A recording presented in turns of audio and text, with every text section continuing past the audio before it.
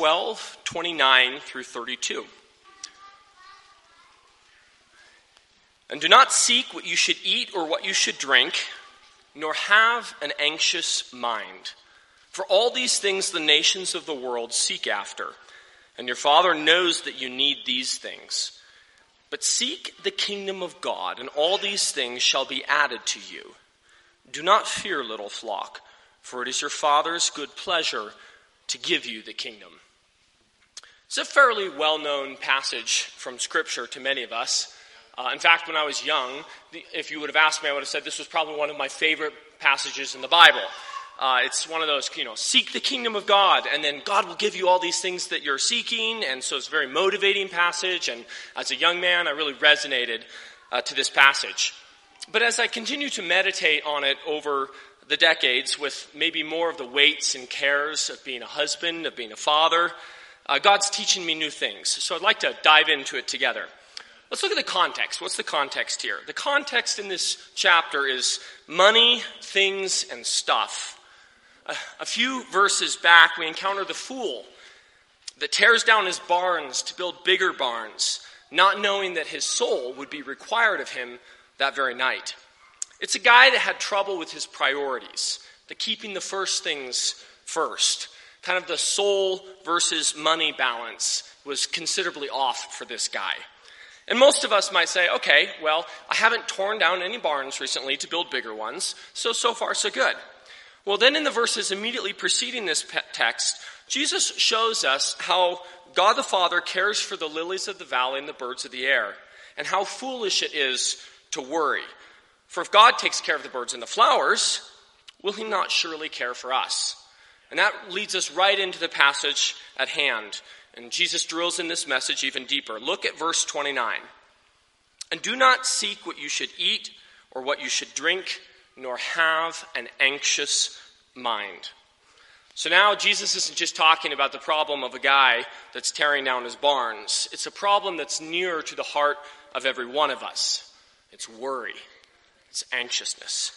It's not just about the surplus, right? The overflowing harvest that necessitates bigger barns. Jesus is talking about the things that we all need for everyday life. Food, clothing, time, the basic stuff that we need and we use every day. Hopefully Jesus' words are hitting close to home here. How often do you find yourself concerned with the practical matters of life? The money, the things, and the stuff that I mentioned. Be honest. And if food and clothing doesn't ring any bells right off, how many times have you had thoughts like this? Will I be able to get everything done today? I have so much to do. How will my children or my grandchildren turn out? Will they love God? Will God save them? Am I going to have extra money for my savings in my budget this month? Or do I even have enough to cover expenses? Maybe I'm going to go negative this month. Or how about this? I think I might be getting sick. Oh man, I really hope I'm not catching a bug. I do not have time to be sick right now. Or we've got company coming over tonight. How in the world am I going to get everything done? They're going to be here in 45 minutes. It's a half hour. Oh man, they're coming. Let's face it, if we're honest, we tend to worry a lot. We think about things and stuff and our problems a lot. Matthew 6:33 is a corollary passage to what we just read here in Luke, and there's one word that's different that I think is really worth pointing out. It says, seek first the kingdom of God. And I think what Jesus is pointing out here is that when we seek first things and stuff, even good or needful things and stuff, that's the result of us having an anxious mind. It's important that when we look at Scripture and Jesus calls a spade, that we're going to call it a spade too. So let's look at worry. What is worry? Worry is seeking first the wrong things. Worry is forgetting. It's forgetting that trusting God's promises, God's grace, and God's character in every moment, in every thought, in every situation is more important than whatever we perceive our own need or want is.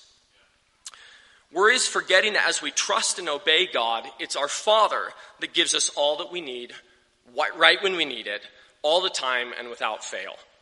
In short, worry is looking too much at ourselves and not enough at God in everyday situations. And one thing I've noticed is we can be very talented as people in making excuses for why we worry. And so in closing, I want to talk about 3 excuses for why we often tend to worry. So excuse number 1, it's important. I need to be anxious about this. It's a big deal, and I don't really have any options. This thing I'm worrying about, it's really, really important. Well, verse 30 in our text answers this. Look at verse 30. Your Father knows that you need these things. Okay, so yeah, food is important. So is clothing. None of us are getting along without food and clothing. But your Father already knows that. He made it to be that way. He's already provided for billions of ravens and billions of flowers, lilies of the field, and billions of saints for thousands of years. He has a spotless record with these things. God is sovereign, and he has ordained every one of the potential problems that you're worried about right now. And he's chosen to bring that problem into your life to accomplish his good and his glory, all without you being anxious for a single second. So we don't need to worry even about important things. How about excuse number 2? And this is a little more of a mature excuse, right? This is like when we get past excuse number 1, this is our more mature excuse. You see, I'm not worrying because I'm concerned with things that God really likes, okay? Basically what we're saying is that as long as we're worrying about a good thing, it's okay because God wants us to pursue good things. But consider how each example of anxious thoughts that I gave a few minutes ago had a really good kingdom motivation that was driving the anxiety, right? We're not worried about getting everything done. We're being diligent and productive, right? We're not worrying about how our kids are going to turn out. We're just being an engaged parent. We're not worried about getting sick. No, that's not worry. We're just trying to steward our health. You can see where I'm going here. Every worry that we have has some good reason behind it. Let's face it, most of us don't worry about things that are bad. When was the last time you spent a sleepless night wondering when you were going to have the next chance to rob a bank, or to undermine your husband, or to hurt your children?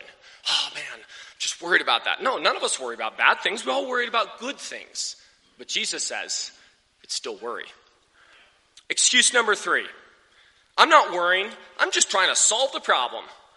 Well, that's true that God does require us to be faithful, to obey, and to solve problems. But it's sure easy to let worry and anxiousness creep into the obedience that God requires of us. See, we start out thinking about how we're going to be faithful and obey him. And then 10 minutes longer of those thoughts, we've got it all intermixed with worry and anxiousness. Our heart rate's up a little. We started just thinking about solving the problem, and here we are worrying about it. So here's a few suggestions on how to detect if you're worrying or if you're being faithful with your thoughts. Ask yourself, are you the right person to be thinking about the problem? Oftentimes, we worry about decisions that we don't have any authority over. It's not really our problem to be thinking about in the first place. Or ask yourself this, is this the right time and the right setting to be thinking about or discussing the problem? And I want to tell you a little story about this. I don't usually think of myself as being like a worrisome person. If you ask me like, hey Chad, you spend a lot of time worrying. I don't think so. But there was a time earlier this year where I made a major decision, for at least for me, and some investment that I was doing. It felt like a big deal. And I made this decision. It was kind of like a one-way street. Like once you make it, you can't undo it. And it was 2 hours before the Russia-Ukraine war broke out. And of course, 2 hours later, the whole war breaks out, hits the news, markets go completely wild, and it looked like it was a really, really bad decision given that news. So I go to bed that night and didn't sleep real well. Let's just put it that way, right? Anxious thoughts kind of all night. You sort of wake up, you're tossing and turning, thinking, why did I do that? I shouldn't have done that. Woke up in the morning just severely convicted that here I am, an anxious person. And I think one of the things that I learned from that is that oftentimes, even if we don't think of ourselves as a worrisome person, it can often just take the right problem from God to fan that flame of worry. And all of a sudden, it just comes out of nowhere, and you didn't think of yourself as a worrisome person, but here you are worrying about something. And God was convicting me, wow, it comes on a lot faster than we think. So here's one last question here. Are you bathing all your thoughts in an underlying trust in God's goodness and power? Is God the start and end of your consideration of your problem? Remember, he's powerful enough to give you what you need, and he's good enough because he's your Father. So let's not pretend that we're solving the problem when we're just really engaging in an anxious mind. And there's so much more that could be said on this topic, but I just want to close by reminding you of verse 32. Remember, it's your Father's good pleasure to give you the kingdom. You don't need to worry. You don't need to be anxious. Your Father is good. He loves you, and he's going to give you what you need. So seek his kingdom. Don't be anxious, and all these things will be added unto you. Let's pray. Father, we confess we are a worrisome people. Sometimes we don't think we are, but you know our hearts, and you know how prone we are to focus on the things around us instead of putting our focus on you. So God, convict us where we have failed to trust you this last week. Convict us where we have had anxious hearts and minds, where like Martha, we've run around being busy with the things that weren't important instead of seeking first those things which you have said are most needful for us. Father, turn our hearts from our problems to your promises this week, we pray. And we'll take a moment now to confess our own sins before you.